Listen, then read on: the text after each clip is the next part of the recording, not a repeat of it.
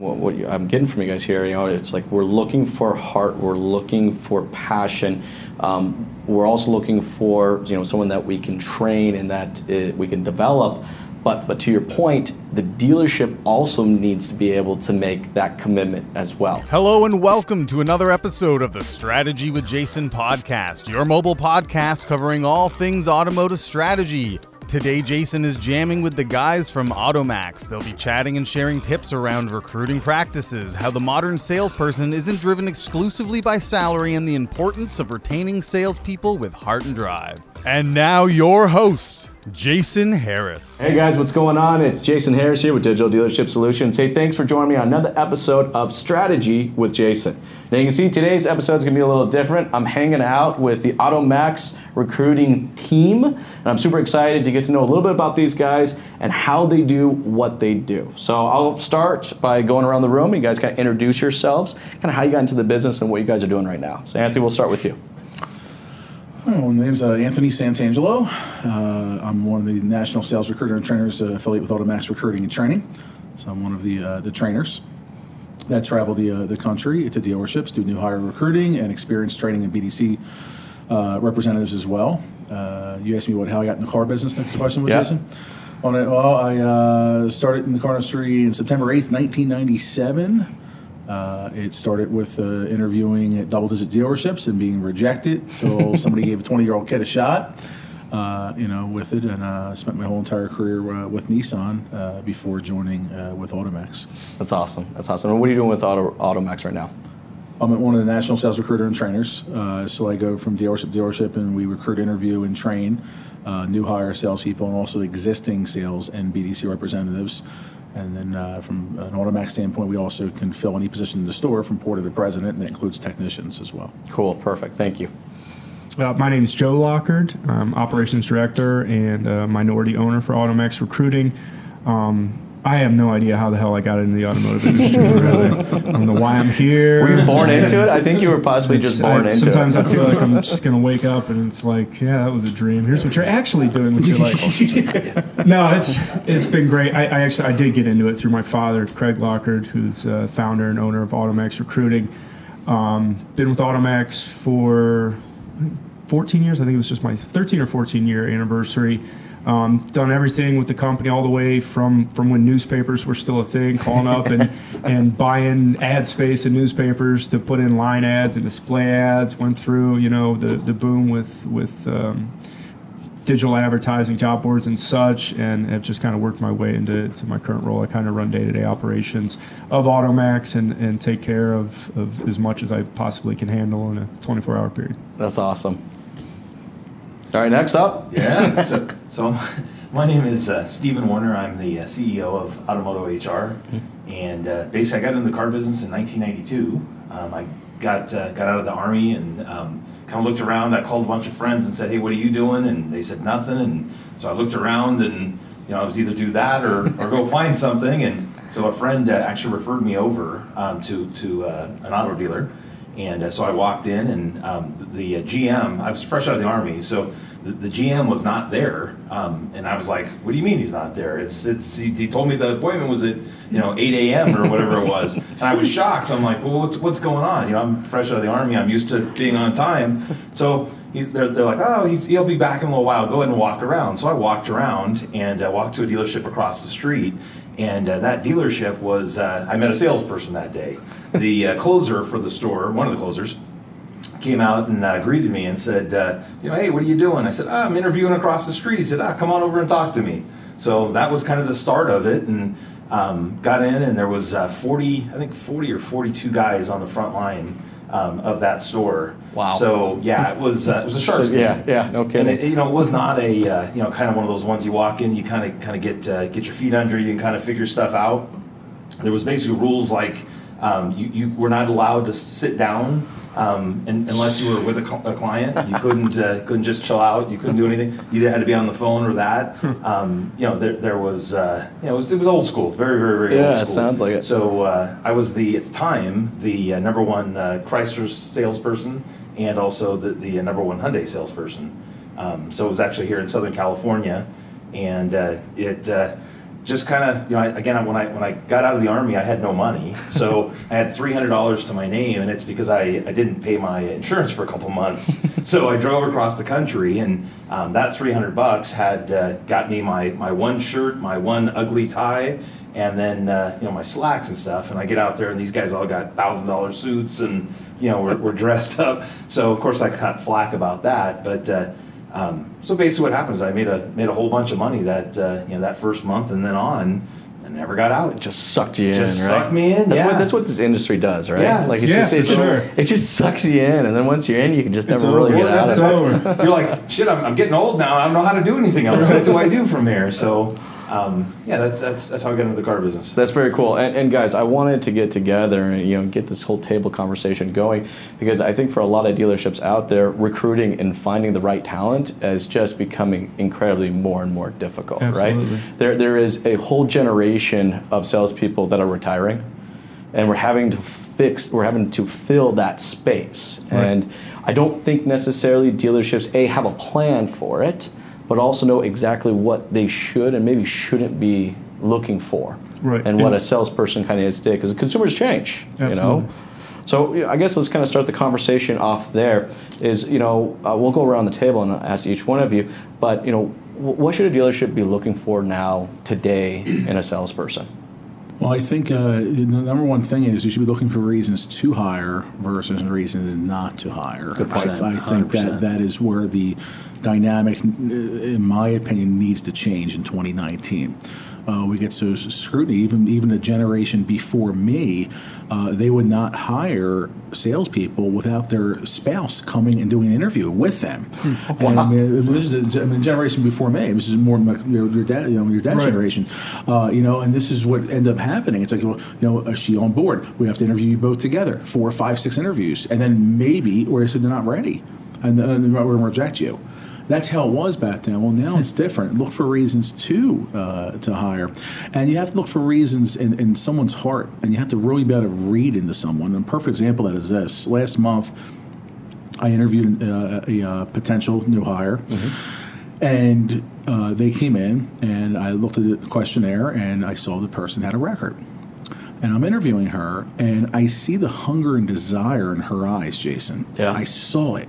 Like all my poker reads were going off, and I saw it. So I invited her to potential, new hire recruiting class or recruiting training, and the owner at the store there who had reached out via Facebook, was the second time I was there. Actually, third time I spoke in one of their sales meetings as well. I sat with him and I said to the owner, I said, I invited someone to the training on Thursday that has a record. But I really feel good about this person. And he looks at me, he goes, Anthony, you're here, and Automax is here because we trust you, and we trust your judgment. And you know what? She got hired. That's awesome. And she was there. And, can I tell you something, Jason? When I first started with Automax, I would have passed on her. I absolutely would have. Yeah. So I've seen how I've evolved a little bit, where not everything is black and white. And for me, my whole life, I've always seen things black and white, black and white. I'm starting to see there's some gray there. We have to look past the words, past the appearance, and go into the person's eyes. Is the hunger and desire there? I love it. And that's really, I think, what's missing today in 2019. Hunger and heart. Yeah. 2 H's. I love exactly that. Right. And great point, because I think a lot of dealerships are looking at it, and what they see is just the black and white text that's on that resume. And I don't think they have a process in place that allows them to interview or look for hunger and heart. That's awesome. Thanks, Anthony. I love a couple things you said there. I'm totally stealing. Look for reasons to hire instead of reasons not to hire. That's awesome.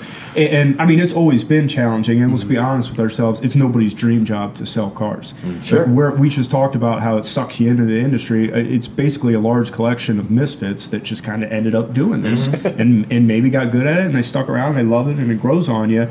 So you hit on that, looking for the reasons deep in without just looking at someone's resume or seeing what they've done in the past. From the behind the scenes stuff, you guys are on site. You're at the front lines, and you're seeing the actual real people that come in. For us, it's casting a huge net. We'll talk to job boards and like, well, who's your ideal candidate? Who you're looking for? And I'm like, honestly, everybody. We're looking for everybody. That's right, We're Joe. casting a huge net, and we're finding as many people from as many different industries as we can who can come to this industry, use what they have inside them, use their skills that they might not even know they have, and translate that into selling cars. And it does take a unique type of person, and it does take someone like yourself to be there to identify that within themselves, that they can do it when they didn't know that they could do it to begin with. And I don't want to limit the conversation just to salespeople, because obviously we do all kinds of recruiting, and the tech issue is a whole other conversation there. We were talking about it earlier, where dealers think it's hard right now. It's tough right now to grab from a recycled pool of veteran technicians. Wait for the next 5-10 years when that generation really off. Millennials aren't going to trade schools. No. There's a large shortage, not just for technicians, for anybody doing skilled labor in this country and in Canada as well. And then it's going to be a real problem. And that's when you, again, have to identify someone who's maybe an entry-level tech, somebody who went to a UTI, went to a trade school, or even has just worked on cars, but they have something inside them. There's just a good person. It's just a solid human being that can be trained and molded, and has work ethic, and has things that are desirable for any employee, not just in the automotive industry. You got to train. You have to identify the right human beings and then train them to be the type of employee that you want them to be long term. And that's a great takeaway, I think, for the dealerships. You got the heart, the hunger, but the ability to train and, like you said, to mold. Right. Because there's no one out there that's going to meet our requirements, or there's far, far fewer people out there that's really meeting these requirements. And the key to that, to piggyback on what Joe was saying, is it's not just the training part, it's instilling confidence in somebody. Because when you meet someone, that young lady I interviewed, she was 2 months out of prison. Wow. 2 months. 2 months she was. Yeah. Wow. And it's just, you saw, the hurt was there. And you could also see that not just with someone that has a record, it could be a single mom. As well. You could have somebody that's 47 years old, was married 22 years, and her husband left her for a 19-year-old. That stuff. Now, I've trained people like that. You see that young person that was just like I was when I was 20 years old. No one would give this kid a shot. Until one dealership did. And I was rejected double-digit times. And you see the hurt in their face because the door keeps being slammed in their face. Sorry, kid, no experience, no job. Type of thing. And you have to say, I believe in you. And that's more really what employee retention and what recruiting is about, is showing people that, yes, you can do it. And when you really go deep into that, that's when the production comes. But we look at the production first versus the person, and that's why the process is disconnect. If we flip the script, then things would be much better. Yeah, no, that totally makes sense. Anything you'd like to add to that? Yeah, so basically I think you kind of hit it on, and these guys actually covered pretty much everything I was going to talk about as far as process. Yes. The biggest problem that most businesses have, the unemployment rate is very, very small across all of North America. And so everybody's trying to pull from a smaller pool. But then when you start adding technical ability or maybe adverse jobs, like working, bell to bell as a salesperson, those things start to decrease your pool. So you got to cast that big net, but like Anthony hit on, you have to be open to more options. You can't just say, hey, I understand I'm getting 1,000 applications. I only want the good ones. Okay, well, what are you going to talk to those other folks? Are you going to give them an opportunity? Are you going to look further than just, hey, I only want technicians that have 5 years of experience? Well, okay, but those guys are what everybody's competing for. You don't want to pay that money. What are you going to do to compel them to come work for you? So they're not seeing that far in advance, and so they're not planning. They're not mentoring young, like folks coming up as a LUTEC. Hire the LUTEC and train them to your company. Right. That way, now that guy has a vested interest in your business because you invested in them. Well, in the same way with salespeople, how you hear, well, I don't, I only want the good ones. Well, what's a good one? So what are we talking about here? Are we talking about retreads? Because that never works out. Yep. You hire someone with experience that already has bad habits. Well, I see the same thing with technicians a lot, where they say, I want someone with 5 years. Well, then even when we find that guy, a lot of times what you hear is, he wants too much money. Yes. I can't match his rate. Well, again, like you said, if you start from scratch with somebody who has the right internal makeup to do it and the desire to do it, you can, again, train them up, work them up at a reasonable pay scale until they have the skills that they need to have to be paid at, an A-level tech. And you've just now molded them into your culture, Right. into how you want to do things, what you expect. Yep. So you're not, bringing somebody in that has a habit that's not conducive to your business. Right. They now know how you do things, and you can train them to do it the way you want to have it done. And again, they're more loyal, so you don't have that big turnover. And also, too, they basically want to move up the ranks. If you're bringing somebody over from another place that's already at that level, there's only things that they can expect is, are you going to pay me? What are you going to do to compel me to come over? Are you going to pay me more? Yeah. Are you going to? What are you going to do for me? Yeah, the story then is only about It's only about how one much thing. more. Yes. What else am I going to be able to get out of it, guys? I love what I'm getting from you guys here. It's like we're looking for heart, we're looking for passion.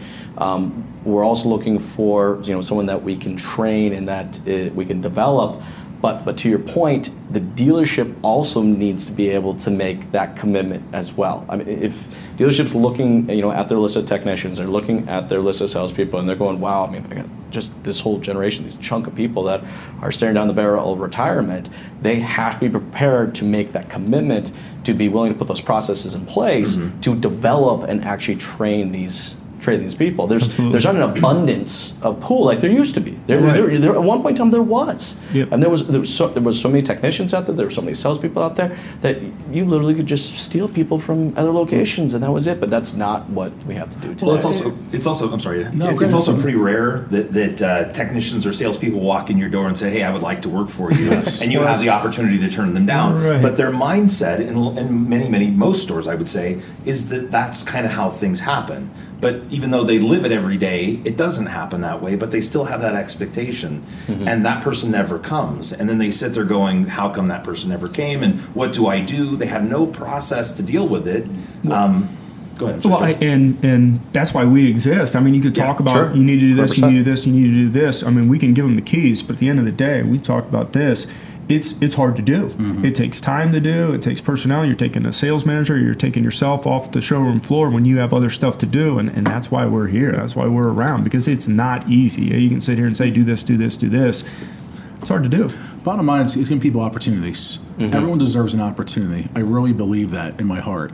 And you have to do that, and you have to make exceptions. If you are so driven by process, that's not how I was in the industry for the last 21 plus years. It's selling off a feel, and it's making that exception. That person is, 6-7 years and they're an A technician, not just pay them the money, give them the Saturdays off that they're looking for. Absolutely. And then, Yes. and also, I want to lead you into this, Joe, because you're more of an expert at this than I am.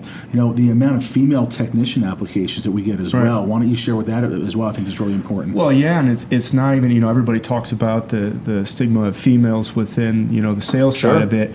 It's 10 times that on the fixed ops side. Yeah, 100% agree. I'll deal with female service managers in the stories they tell me. I mean, it's a nightmare. They'll have, A-level techs come in, and this one gentleman came in. He sat down in front of a female service manager. He said, "Is there someone else that can interview me? I'm not real comfortable interviewing with a female service manager."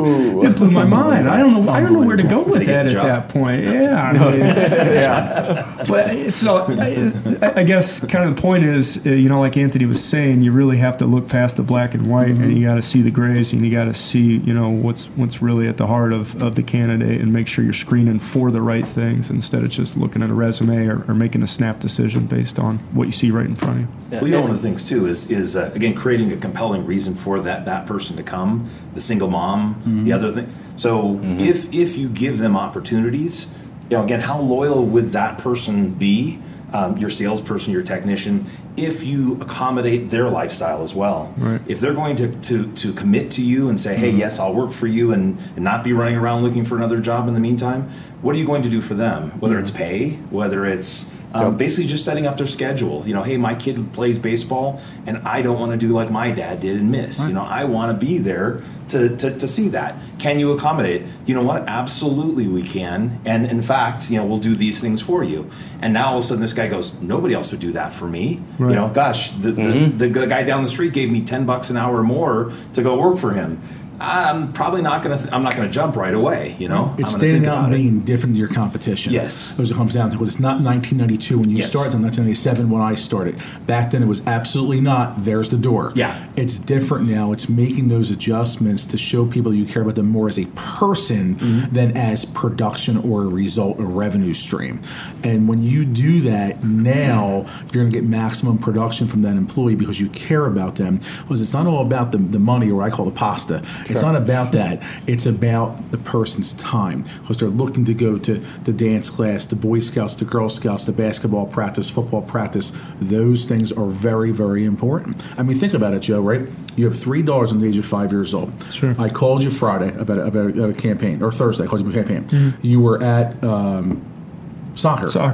Right. You were at for one of your daughters. Okay? That's important. Now imagine you, at your age, you're in the car industry, and you're looking to make a switch, make a change right in the car industry, and you have $3 in the age of 5, and you have this opportunity, but they want you to work 3 bell to bells, nonstop. It's a late store, so we close at 9, you get done 10:30 and everything. How's Christina going to feel about Right, that? well, and- I mean, that's a big difference. You make those adjustments to do that. Absolutely. Where the person could be qualified, be a 25-car mile salesperson. Right. They could be the next Ali Reed or Frank Cornetti. They could be, but you don't give them a chance You're gonna because it miss 'em. has to be like this, and it's a cookie cutter image, and that's just bullshit.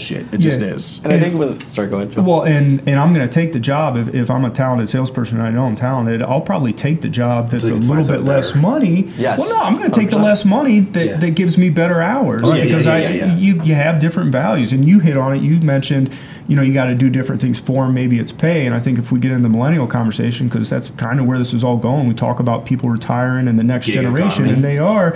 It's not about pay all the time. It's not. They're just not driven by that for the most part. It's not, I need to make this much, this much, and this much. I need this time off. I need these accommodations for me. And I think at some point you got to change, and you got to make some of those accommodations so you don't miss out on somebody that could be a really valuable part of your team. Yeah. And I think the key part there is change, right? Dealerships have to understand that it's about their people. We've been able to get away for many, many, many years, and have a revolving door and still be able to provide X amount of profitability. Right. And it's worked up to this point. Right. And so the dealerships, their why wasn't necessarily about the people. Their why could just be simply to move metal and Sure. find butts to put in the seats to move that metal along. But that whole game's changing. So I think for dealerships to really embrace what you guys are saying, they first need to understand that their people is their foundation. Yeah. And if they don't believe that, then you guys can pretty much just turn off the podcast right now. Yeah. Because that's what this is about. This is where we're going here, right? Like, it's got to be about Here's that. an example of this, Jason, and I'm sorry to interrupt you. No, it's cool. Automax Recruiting and Training, been around since November of 1997, 21 plus years, right? 70% of the employees / independent contractors have been with Craig for over 10 plus years. Yeah. I mean, that's just facts right there. I mean, so it's like, well, why is that?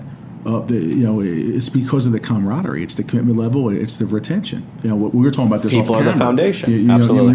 You got 19 of us trainers. All of us are different. I'm probably the most difficult, but we're all You're actually all not. different. Believe it or not, you're not the most difficult. I'm in the bottom third, I'm sure, But the whole thing is like you have to relate to me different than you relate to Sure, X yeah, trainer yeah. or Y trainer or Yeah. B trainer type of thing, and it's important to be able to do that. If Joe and Ernie and Craig and Jody only had a cookie cutter image of how to relate to us, then you only get your 25%. It goes back to closing percentage of selling cars, right? And I teach this in our training. Our trainings in the dealership for experienced and new hires. Out of every 100 people you talk to face, 25 are going to close. And they're going to close because you had the only magenta pink color car out there. Okay? You're going to close because they can relate to you because you grew up in the same area and your grandma Moses' Uncle Mortimus's catfish. All these different things that you have, and they're fine. But how are you going to get another 15 or 20 that aren't like that? You have to make those adjustments and call the audibles of life and everything and to go that route, And you made a great point about different managerial styles for different trainers. Well, it's the same thing within a dealership. You can take it a step farther. Why not have different pay plans or different setups? You don't have to treat every single employee the same way. You don't have to point. I like motivate that. every Yes. employee Yep. the same way. There's always going to be a place within dealerships for your 40 to 50-year-old guys who's single or maybe married without kids or adult kids where he doesn't mind putting in 50, 60 plus hours a Sure. week, and he is motivated by money, and that is what it's all about for him. That's fine. He gets a different pay plan. And there's a bigger difference there too when you have an older applicant as well. Sometimes they're stereotype. It's age, race, gender, or culture. Absolutely. You know, I had somebody last month in Tennessee, 73, and they hired him. Nice. I had someone in Long Island, New York in February, 72. They hired him. You know, so it's like, so it's not just 18-year-olds or it's not just that 35-year-old. It's giving people an opportunity. Now, are they going to be with you for 25 years? Probably not. But it's about, are they going to be able to have production there, and are they more plug and play because they respect their life experience? And for me, when I train someone that's older than me, and obviously 70-something years old is older than me, you know, so I want to make sure they know in the interview process, I tell them before they leave, I respect your life experience. I'm looking forward to your participation in recruiting and training when you come Thursday, Friday, whatever it is, and then I use that in training as I bounce around the room and I engage them.